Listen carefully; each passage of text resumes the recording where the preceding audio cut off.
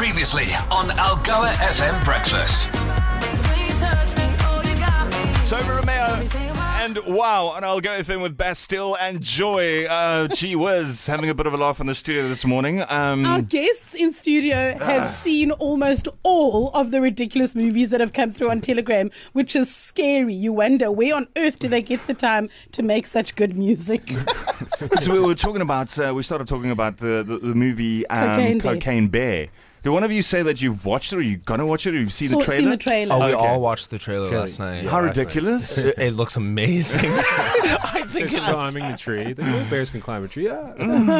Anyway, okay. Well, let's first introduce who we have in the studio this morning. Algoa Country's favorite Canadian pop duo, Neon Dreams. Welcome.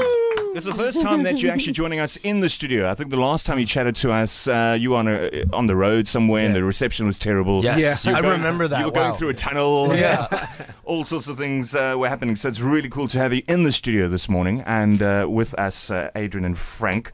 And when I look at your itinerary for the month of December, I mean, that's normally the busy time. You want to get on the festivals, you want to get to all the towns and cities.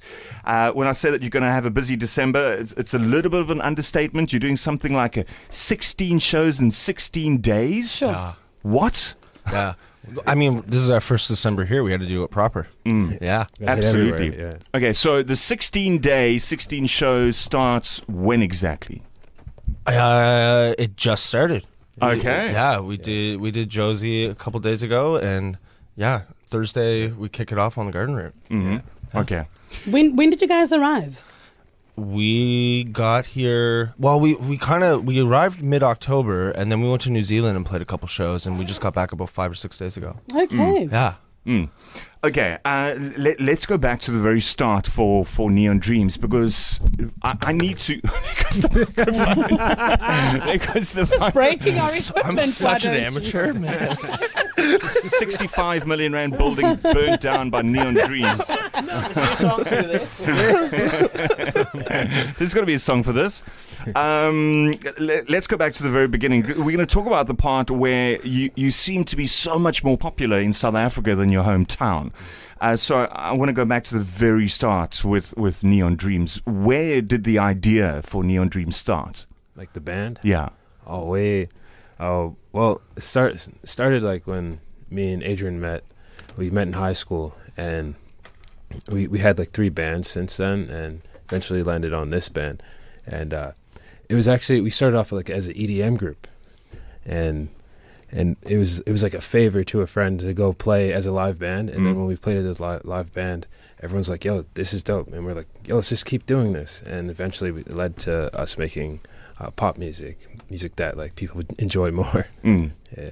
So, Adrian, Wayne mentions popularity in South Africa. I mean, we were even saying off air that South African audiences even claim you guys as their own. They're often saying that you guys are, in fact, one of you is South African, which is not true. But what major differences do you guys notice or stand out for you guys in terms of the South African audience and the international audience? It's the passion. Like, there's this crazy passion from our fans here that we haven't seen anywhere else in the world. They die hard, learn the lyrics to every single song. It's just not the popular ones, and it's really, really an amazing feeling to be pretty much like adopted by this country. It's something we never expected ever to happen, and then to be honest, and I say this every now and then, but I think it kind of like saved us as a band. When COVID happened, we were kind of like, well, what's next? We don't know what to do, and then South Africa comes in and just like completely flips and changes our world. Got another question for you guys. How do you go about when you create your music? Do you first write the lyrics to the song, or is it first the music? That's like the classic interview question, right? Is it? Which came first, the music or the lyrics? The chicken or the egg? Yeah. I think it was a chicken. I don't know.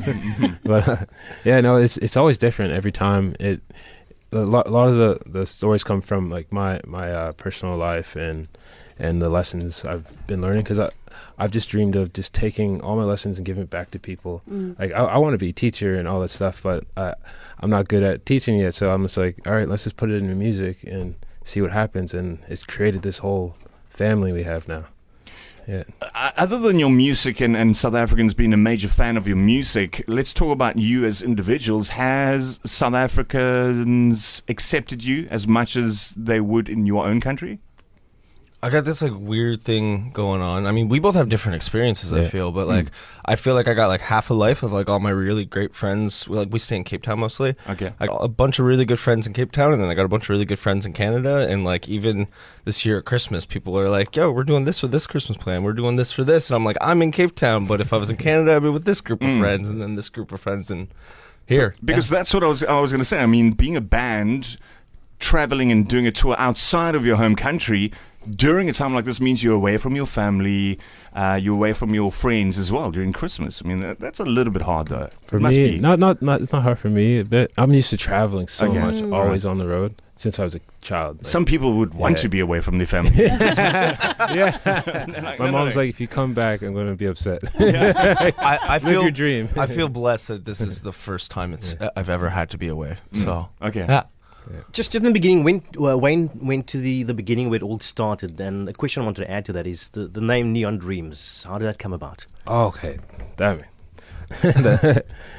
So let's go back to the moment where Neon Dreams like started as like almost like a favor, right? We were DJs, we were producing music, and our friend was like, "Hey, this band dropped off the show. I'm the promoter, and I don't want to get fired, so come down and play live. I know you can play live, and just tell me your band name, and we'll get it going." And we're like, "Oh, okay."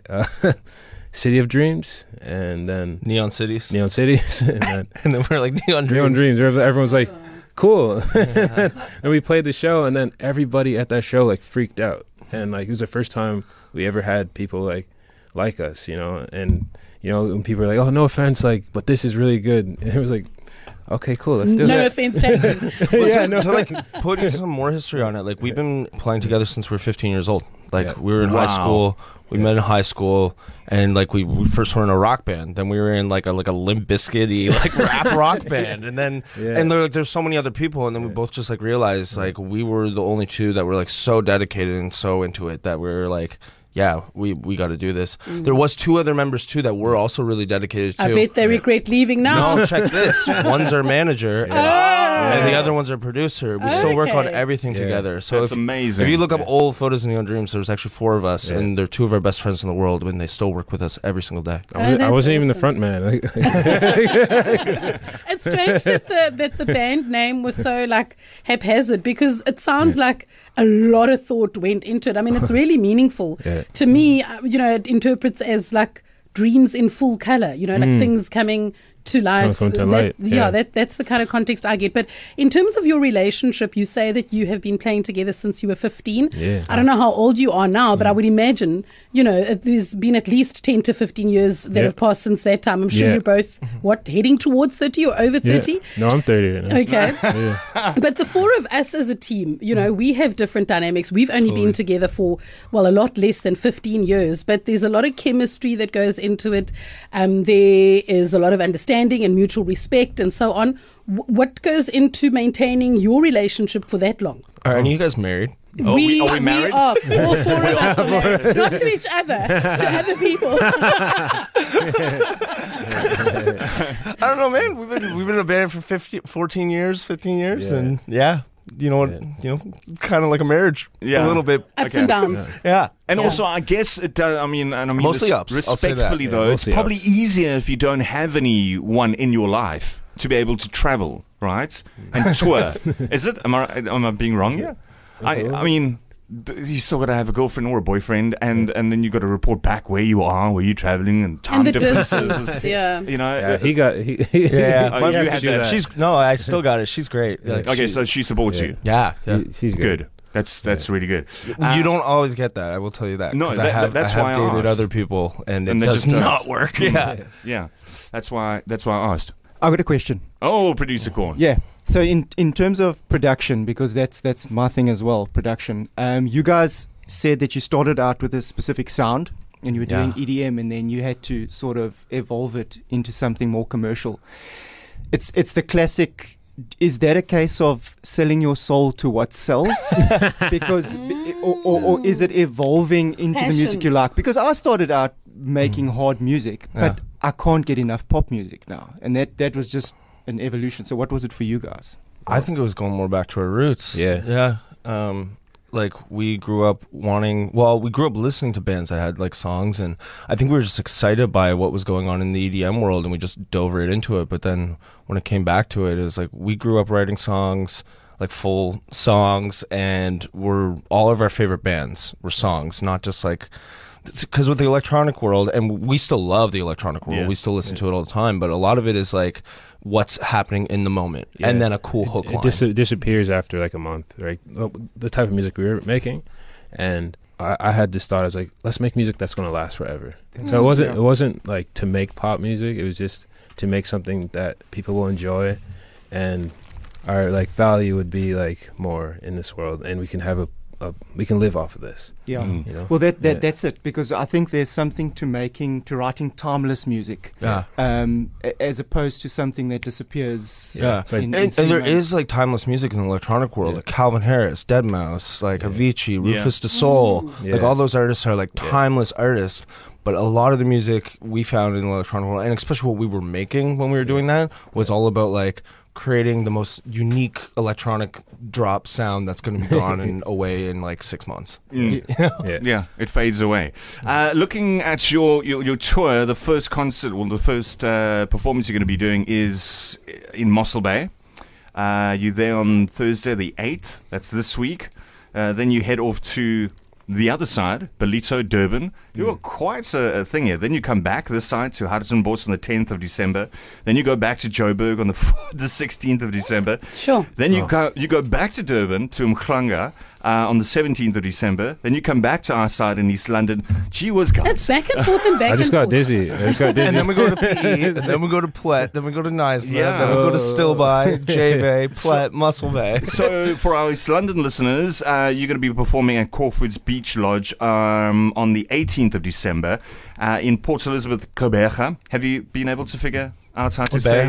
Oh, well done, Adrian. Not too bad at all. I'm not going to try. No, come on, Frank. Don't worry. Come on, Frank. We had to teach our listeners. Gqeberha, come on, Frank. Back. You sound like you're chewing on a humbug. It's like a choke. And then you're going to be at the Music Kitchen on the 19th of December. Neondreams.ca rather is your website where you can buy tickets and also find all the dates, or 16 dates for that. Let's talk about the song we're going to play now, Say It Out Loud, which was a #1 song on Gqeberha FM's Top 30. Great track, great music video as well. There were parts of Cape Town in it. Was it all shot in Cape Town? Oh, it was like... I think it was Joburg as well. Joburg. It was like from our whole tour. Yeah, it's our whole first tour. It's mostly in Joburg and then a bit in Cape Town. Then but you like, see like Kruger. It was in Kruger Park. Oh, it was amazing. everywhere. It was basically a video that kind of like summarized our whole first experience here. And what I really like about the music video is that you encapsulate South Africa so nicely in the video. So beautiful. Yeah. We just do need to put in a very sincere request while you are here in Gqeberha, and perhaps in East London. Why you look at me when you said that? You just looked at me. I'm hoping you're looking at me to see how it's pronounced. Gqeberha. I'm just hoping that you guys are aware that we are in a drought situation. Have you been told? So steer clear of baths. Try and take what we call a short shower.